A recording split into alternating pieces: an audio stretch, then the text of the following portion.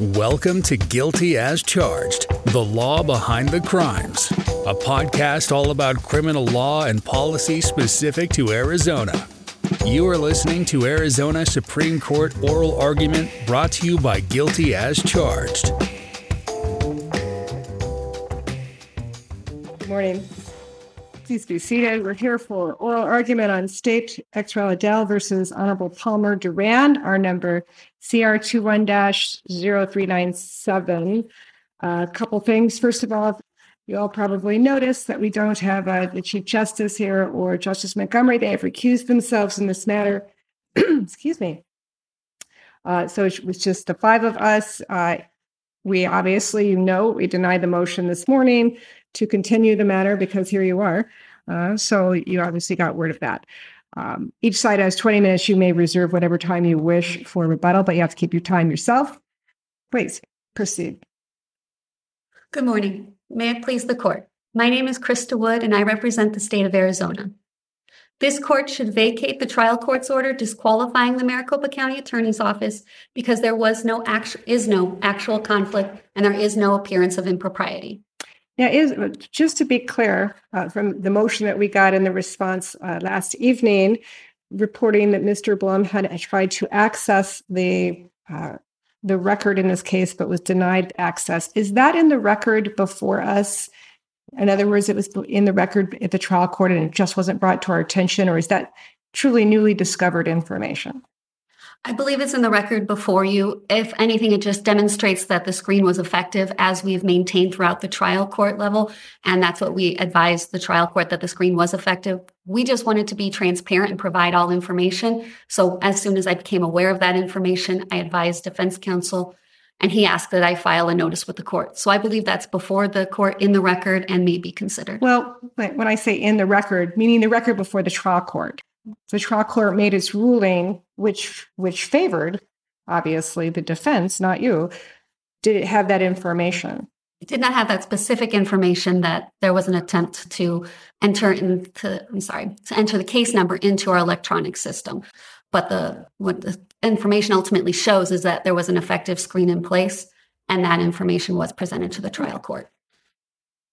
Since you mentioned the screen, yes. I wanted to ask you about that. And the state seems to have really rested a large part of its case on the existence of the screen. But at least at the moment, I really see it in the reverse direction. You can definitely screen him as an attorney, but you can't screen him as a victim. We have recognized very significant responsibilities on the part of prosecutors with regard to representing and communicating with victims. And that seems to make, you can't screen that, or it seems to me you can't screen that. So doesn't that make this the unusual situation where a screen really is a real screen is really not possible?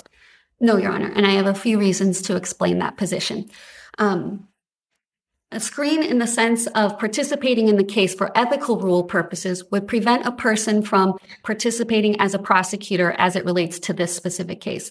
Victim 12 does not participate as a prosecutor. He has no control over what plea offer is made. He does have a right to be conferred. He has a right to be heard, but he does not control what plea offer is made. He does not control what motions are made, or how the case is argued, or how the state makes charging decisions. And there's no question that that's true, but I think that one of the arguments that the defendant is making is, hey, they're looking out for their own. This is a person who's going to be involved. It's one of their colleagues, even though in a different part of the office. They're going to be having regular communications. That could be potentially influential. I have a couple responses to that. First of all, there should not be a bright line. That as the cases that we have cited, and this court has specifically said, this type of appearance impropriety does not have a bright line. The factors should be reviewed. And we presume that prosecutors and any attorney will abide by their ethical obligations. If there's untoward actions by somebody, the prosecutor has an obligation to specifically say that. In both Flores and Villalpando, the Court of Appeals noted that the courts will not presume the prosecutor will seek a conviction at all costs and will assume that the prosecutors act in good faith. And so to your concern, if there are concerns, that would be something that a prosecutor would be, and any attorney would be obligated to bring up. Also, there would be objective information possibly if the plea offer was clearly out of line for what the normal is. That might be something that a defendant could point to show an appearance of impropriety. But where there's a screen in place and where an affected attorney is not involved in the prosecution of the case, we do believe that should be a presumption that there is no appearance of impropriety because that person is not involved. And the fact that they do have victims' rights, they have a right to be to confer with the state. They have a right to be heard, but they don't have a right to direct or prosecute the case. And that's also been specifically addressed in such cases as Flores, that the state does not represent a victim. The state does not pursue the victim's interest. The victim has rights to be informed, but they do not have a right to direct, and the prosecutors do not have a duty to them as they would to a client.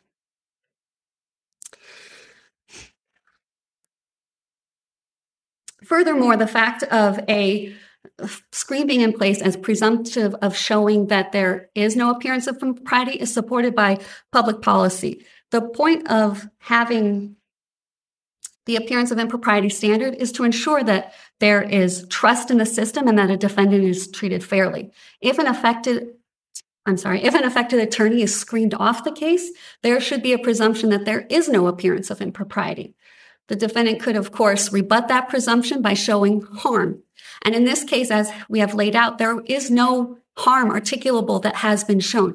One of the questions I had was how this should work, not only in this case, but in future cases where, especially your office is large enough that I'm sure people that work there are victims of crimes, and how the defense should even be told, or if they should be told, that the victim works for your office.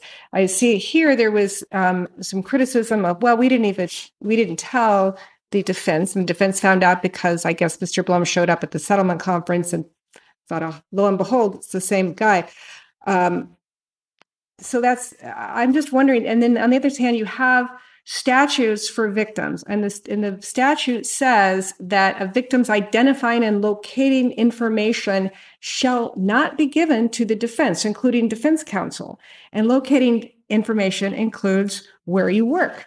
So it seems that on the one hand, they should know to be able to even argue that there should be a conflict. On the other hand, we have victim statutes preventing you from doing that.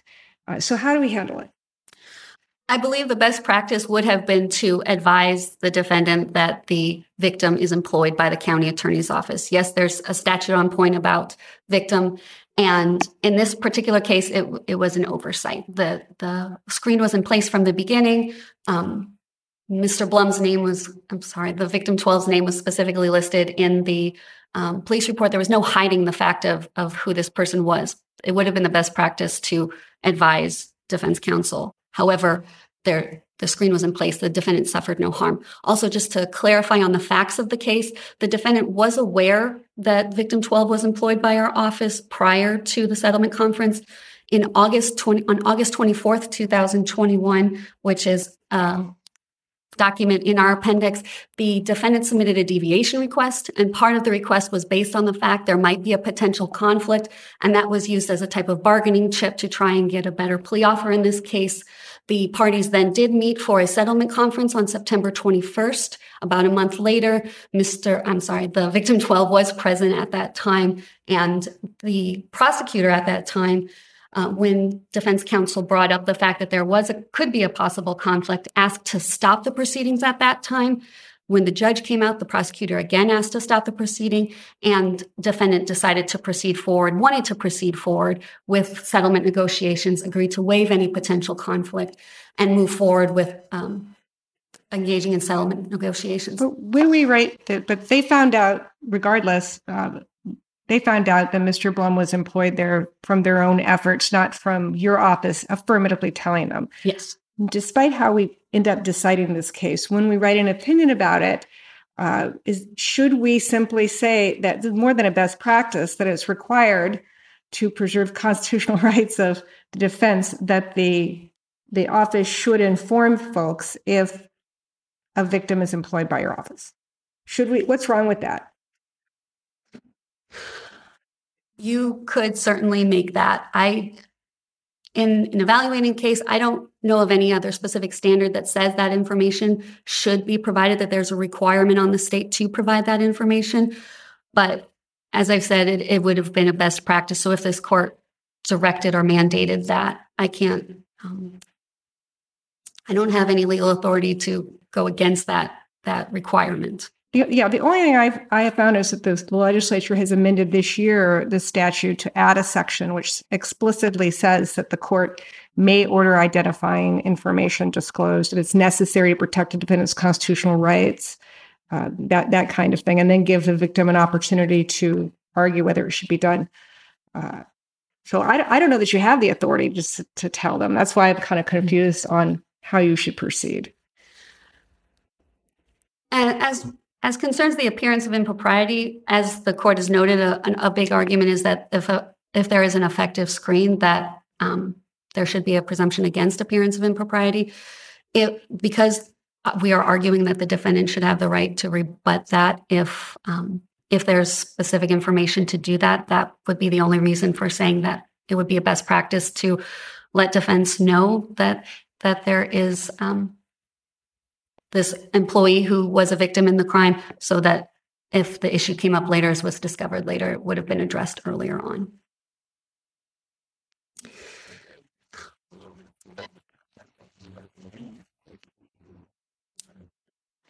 Also, there has been a lot of concern through other cases of the concern of public suspicion as it relates to appearance of impropriety. I would like to argue also that the public suspicion concern goes both ways. There have been many motions to disqualify the county attorney's office, and by granting the motions to disqualify, it not only causes difficulty in determining who else would prosecute those cases. As we heard earlier today, I respectfully disagree with prior statement that that's what the Attorney General's office is there for. They are not required to take these cases. There must be somebody who can be found. So it's not a simple fix. Also, as has been alleged in this case, the defendant uses this as a kind of game, like, we want the best plea we can. If you're not going to give us the best plea, then we're going to do this motion to try and get the whole office disqualified, which is an extreme remedy. So it is subject to abuse. Also, it does sow doubt in the minds of the public that the county attorney's office can't be trusted to abide by the ethical rules and follow what the dictates are. And as has further been discussed in the briefing, that the public has a right to their choice of counsel, the state has a right to their choice of counsel by the elected officials, and this increased the costs and delay to the state as well as to victims by disqualifying the entire prosecuting attorney's office. So for the appearance of impropriety, we would ask that this court find that if there's an ethical screen in place, there should be a presumption that there is no appearance of impropriety. This could be rebutted by the defendant showing some of the factors that are listed in Alexander and Gomez, specifically actual harm or articulable harm, which was not shown here, as there were broad claims of due process, charging decisions, and the plea that do not show a harm to the defendant. Also, just to touch on the ethical rules, the defendant also argued that there was an actual conflict. There is no conflict under ER 1.7. Victim 12 was never assigned to this case. He never prosecuted the case. An imputation to a county attorney's office is guided by ER 1.11, not 1.10, which is explained in comment 3 to 1.11, indicating that government agencies have an inherent interest in attracting qualified individuals to work for those government agencies.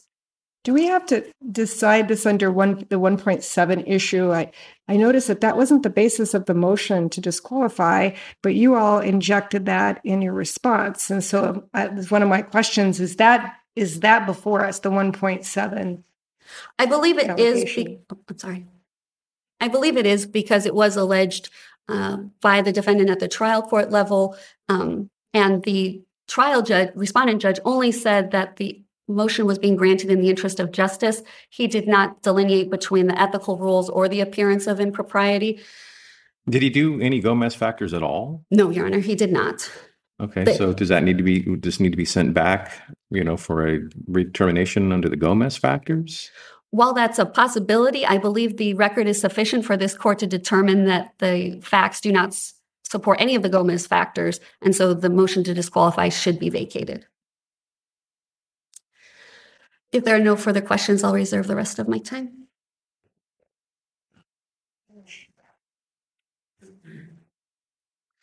Good morning. I'm Michael Deeney, and I'm here on behalf of the defendant in the underlying prosecution, Tamira Durand. It's our position that in this matter, the prosecutor who is a victim of the case being prosecuted has a personal interest conflict. We were just discussing that, which must be imputed to the entire... Has the state's position on that issue changed through the litigation? Well, I believe it has. From the beginning, it's my understanding that there was a conflict which was agreed to by the trial level attorney. And in her email to me, responding to my assertion that I believe that victim 12 was also a prosecutor in her office, she indicated that he had been adequately screened off. And so, Justice Bean, you are correct that over time, it appears that the county attorney's office has sort of evolved in their position with regard to acknowledgement, first of all, of that conflict. And then again, over time, have asserted that there is no conflict, there's no personal interest, there's no problem with regard to imputation, et cetera.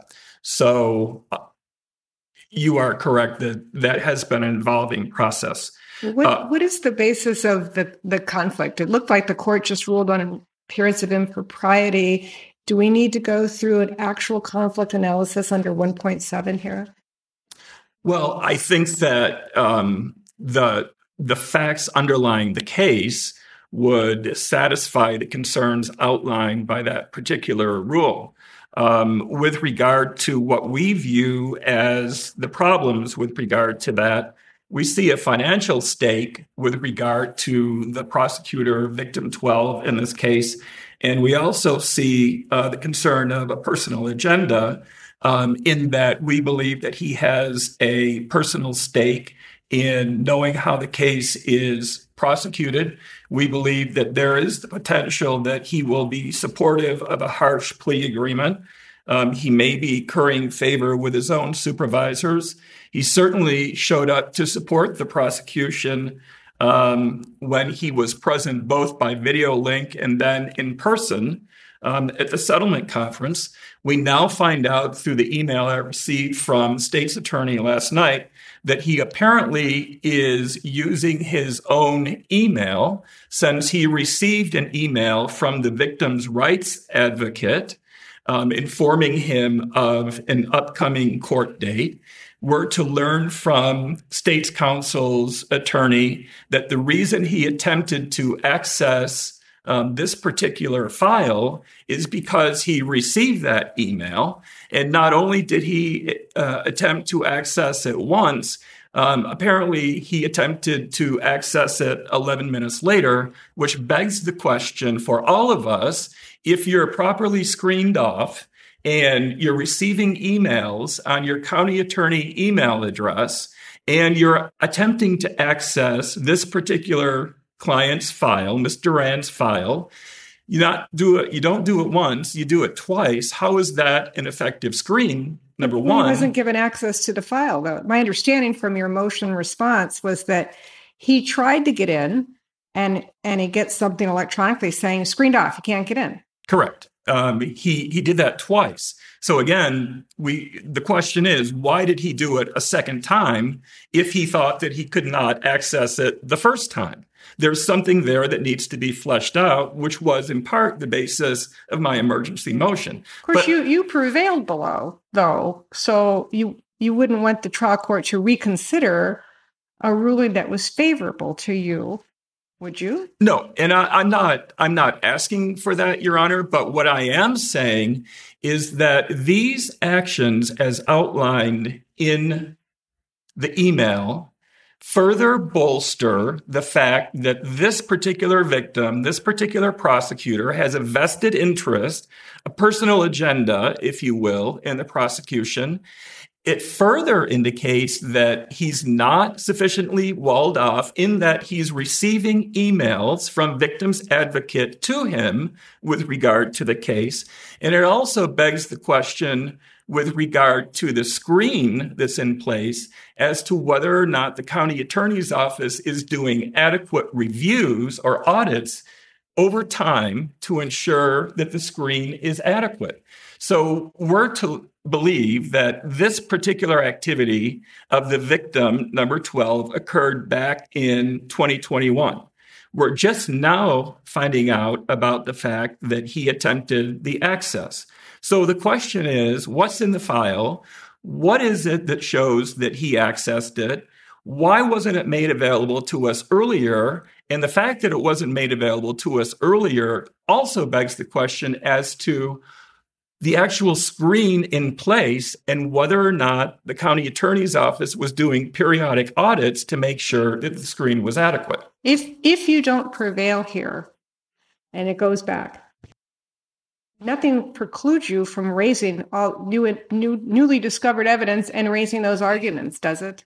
No, it doesn't, Justice Timmer, and I appreciate your saying that. My concern, again, is for purposes of today's hearing, what does this all say about the personal agenda of victim number 12 as a prosecutor?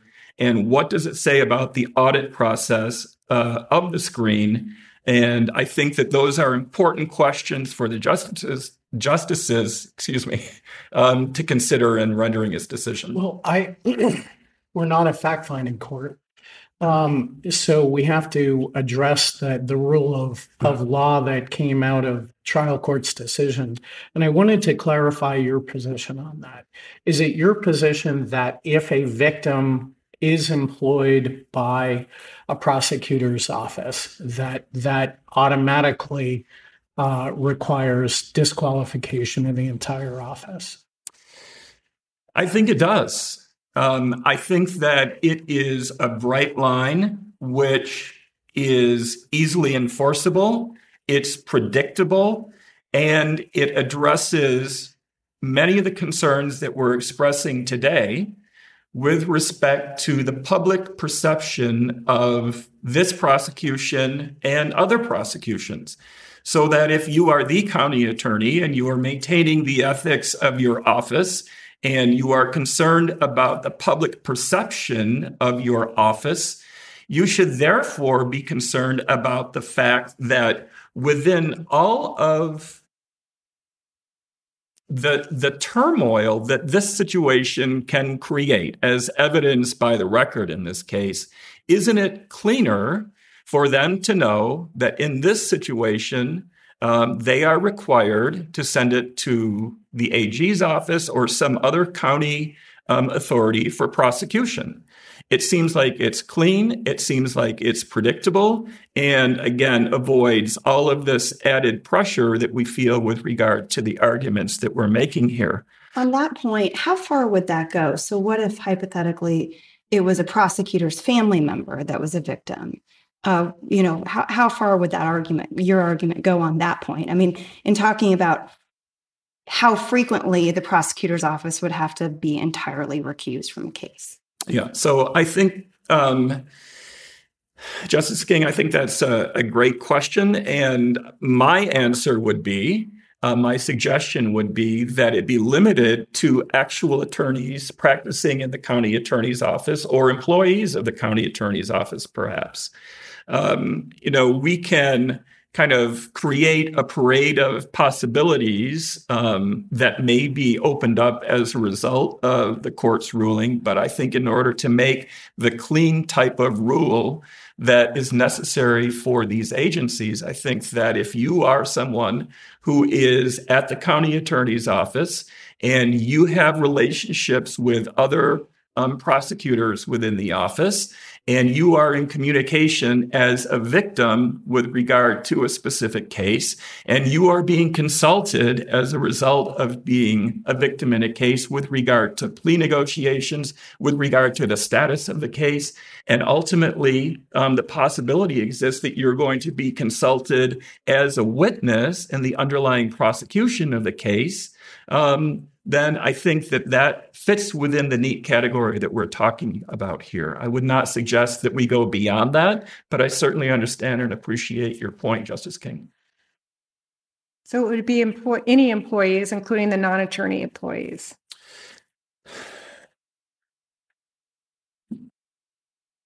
That would be my position, Justice Timmer. I think that... How could a paralegal say at the county attorney's office affect in a substantial way, or in any way really, the prosecution of a case?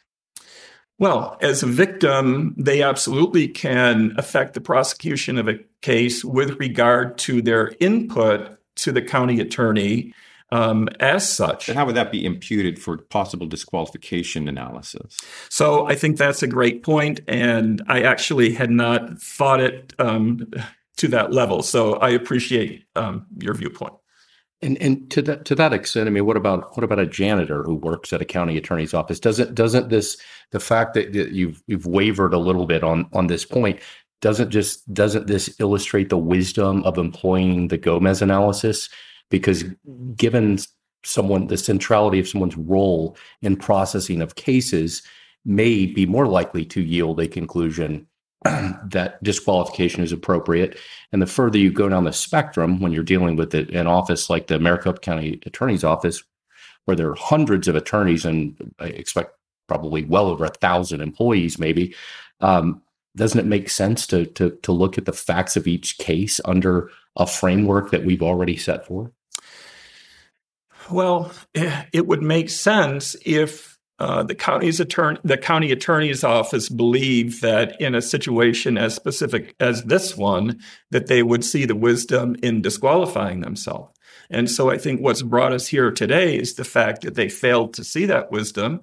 Not only did they fail to inform me of the conflict as indicated early on, but they also failed to inform prior counsel of Ms. Durand. And apparently they failed to inform the co-defendant's counsel. And so we see over a series of events that substantial failure. And frankly, I only found out about it because I have someone working in my office as an attorney who is a former county attorney who recognized victim 12.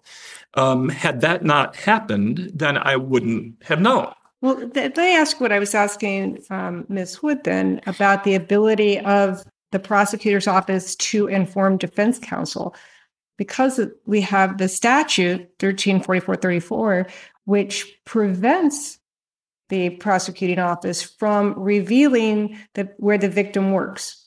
Now that it looks like the legislature have amended the statute, but it didn't exist the time that this happened in this case, but they've now amended the statute to say that if it's necessary to protect the defendant's constitutional rights, or where the information is reasonably necessary to be given to them, a court can order it. But you have to give the victim an opportunity then to come in. That seems to say to me, at least by the statute, that there's a mechanism for revealing the information, but it's not something like the prosecutor picks up the phone and calls you, as might have happened 10 years ago. So how should they proceed under this framework? I think the county attorney's office should develop a policy, stating that if there is an attorney employed at their office who is a victim in a case, they should be responsible for informing defense counsel of that fact, and defense counsel can then move forward along with the county attorney's office, possibly in filing the appropriate paperwork with a superior court judge so that that further information can be developed. But the simple point is, Justice Timmer, that there needs to be the acknowledgement, first of all, I believe, from the county attorney's office, and then the mechanisms that you just outlined, Justice Timmer, need to be followed with regard to asking a court to reveal that information. I understand that process that I outlined might not necessarily comport with the statutes that you're presenting, Justice Timmer, but certainly I believe that what it does do is provide some opportunity for the parties to communicate and understand from the Superior Court filing what the information is that's necessary in order to understand the underlying potential conflict. And the reason I know I'm going to beat is because I'm trying to envision how, what we would say about it, because there is no, you've criticized them for not telling you sooner. If we said, yeah, that's right, they should have told you sooner because there's a rule or because there's authority. There is no rule that I've seen. There is, if it was a former client, 1.9 says explicitly that you need to tell the former client that you're now employed. But there isn't one in this scenario for victims. And the only authority I found is statutory, which seems to go against you. So that's why I'm endeavoring to say, okay, they should have told you because fill in the blank.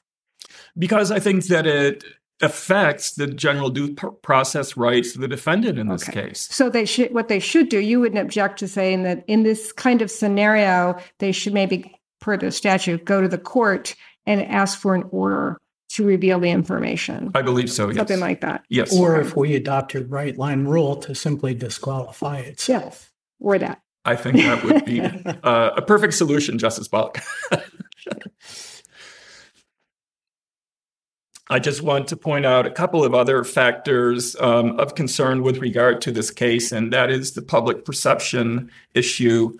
As the court is well aware, the processing of plea agreements throughout the Superior Court process is an important part of that process. I think we all are aware of the statistics of cases that are resolved by plea agreements.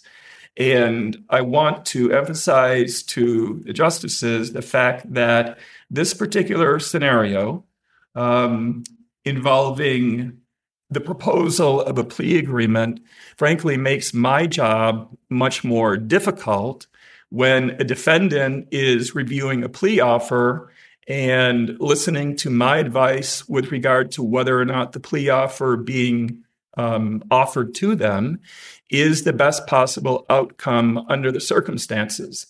And I will avow to the court that Ms. Durand is someone who is a very intelligent person.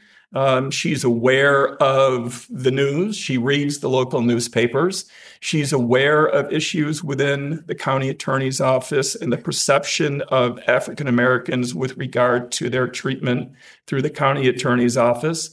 And this entire scenario may have the effect of disincentivizing individuals from agreeing to plea outcomes in their cases. When they see a county attorney who is also a victim take time from his job, and whether or not he took actual time off to appear at a settlement conference, when we now know that a county attorney is receiving emails with respect to a prosecution, when that county attorney is also a victim, it raises concerns with regard to the general fairness and appropriateness of plea agreements and whether or not what's being offered is actually in the best interest of the defendant and in the best interest of justice. And so I just kind of end today by saying that that should be a consideration for the county attorney's office with regard to the perception of defendants who are considering entering into plea agreements where they see this type of scenario, which again could have been completely avoided had it been handled properly from the beginning. To be clear on one factual point, aren't all victims required to get notification about each hearing and each that there's settlements and all those kinds of things? I mean, that's required of every victim. He didn't get special treatment here, did he? And Justice Timmer, I'm not alleging that. What I am saying is that with regard to the wall the quarantine that's put up. It's impossible for that to exist when a county attorney is showing up for a settlement conference when we know, based upon the county attorney's office own brochure, that there's a discussion that goes on with the prosecution and victims with regard to the prosecution of the case, trial, disposition, release decisions, and plea offers. And so all of that lends to the factors that I'm talking about with regard to the fundamental fairness of the situation. Thank you. Thank you. Ms. Wood.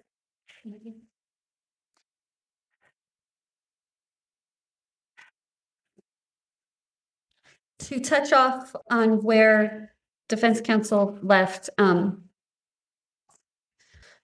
this court has noted a concern for public suspicion and maintaining the trust in the criminal justice system. And there's mechanisms in place to do that, such as the screen that's specifically discussed in the ethical rules. There's also ethical rules that if a prosecuting agency or any attorney believes that they cannot adequately represent their client, they would no longer be a part of that case. Under ER 1.7, if the county attorney's office believed that there was a conflict and we could not represent the state, we would not be representing the state in that case.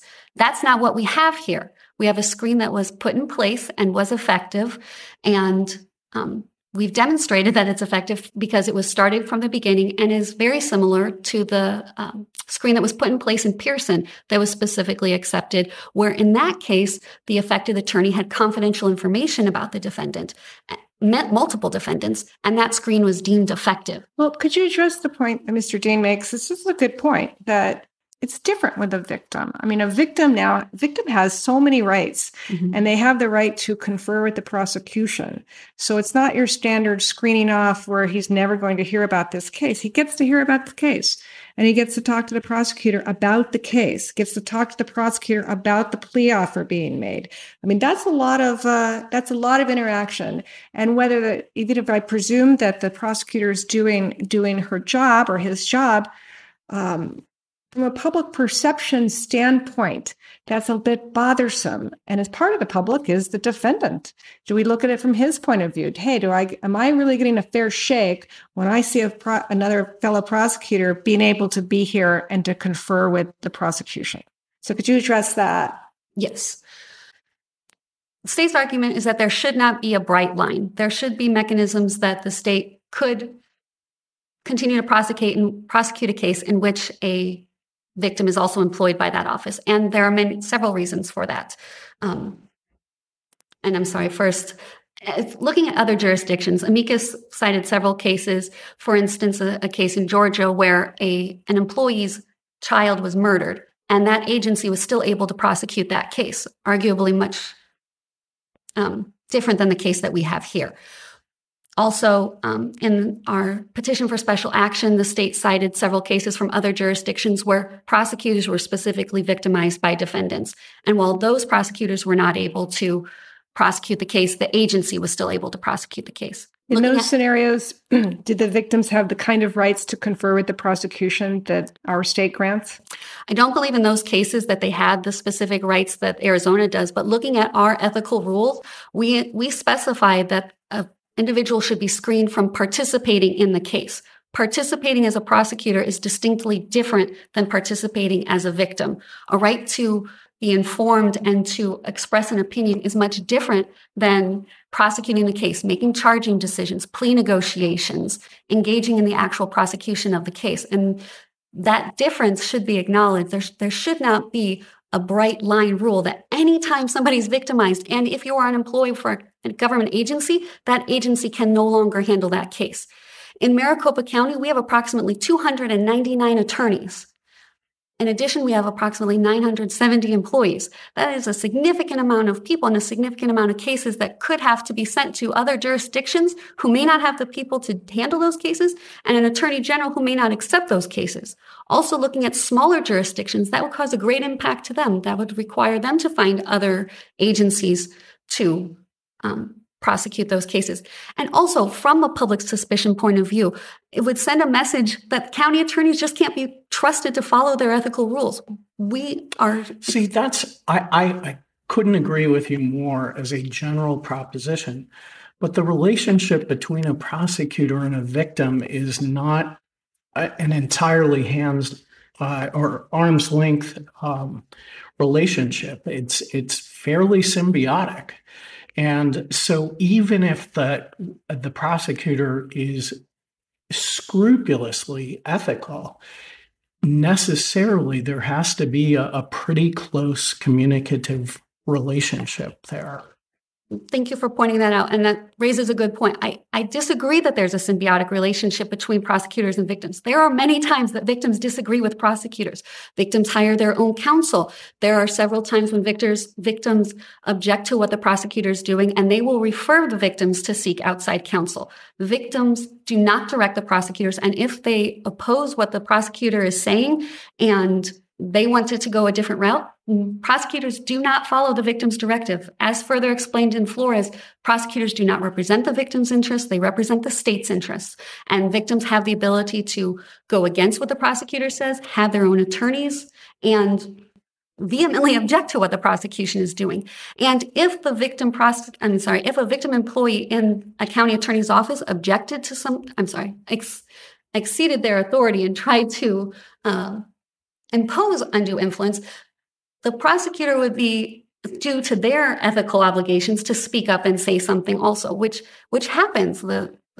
As you saw in Golden, issues that come up are reported. They come out. The defense is able to learn about those things. This type of harm is able to be known. But simply the fact that a person is a victim and employed by the county attorney's office should not be a justification for saying that an entire office cannot handle the case and cannot be trusted to handle the case and follow their ethical So like you're beyond your time. I am so sorry. I apologize. Thank you very much. Thank both counsel for the briefing and for the argument today. We'll take the matter under advisement and issue a decision in due course.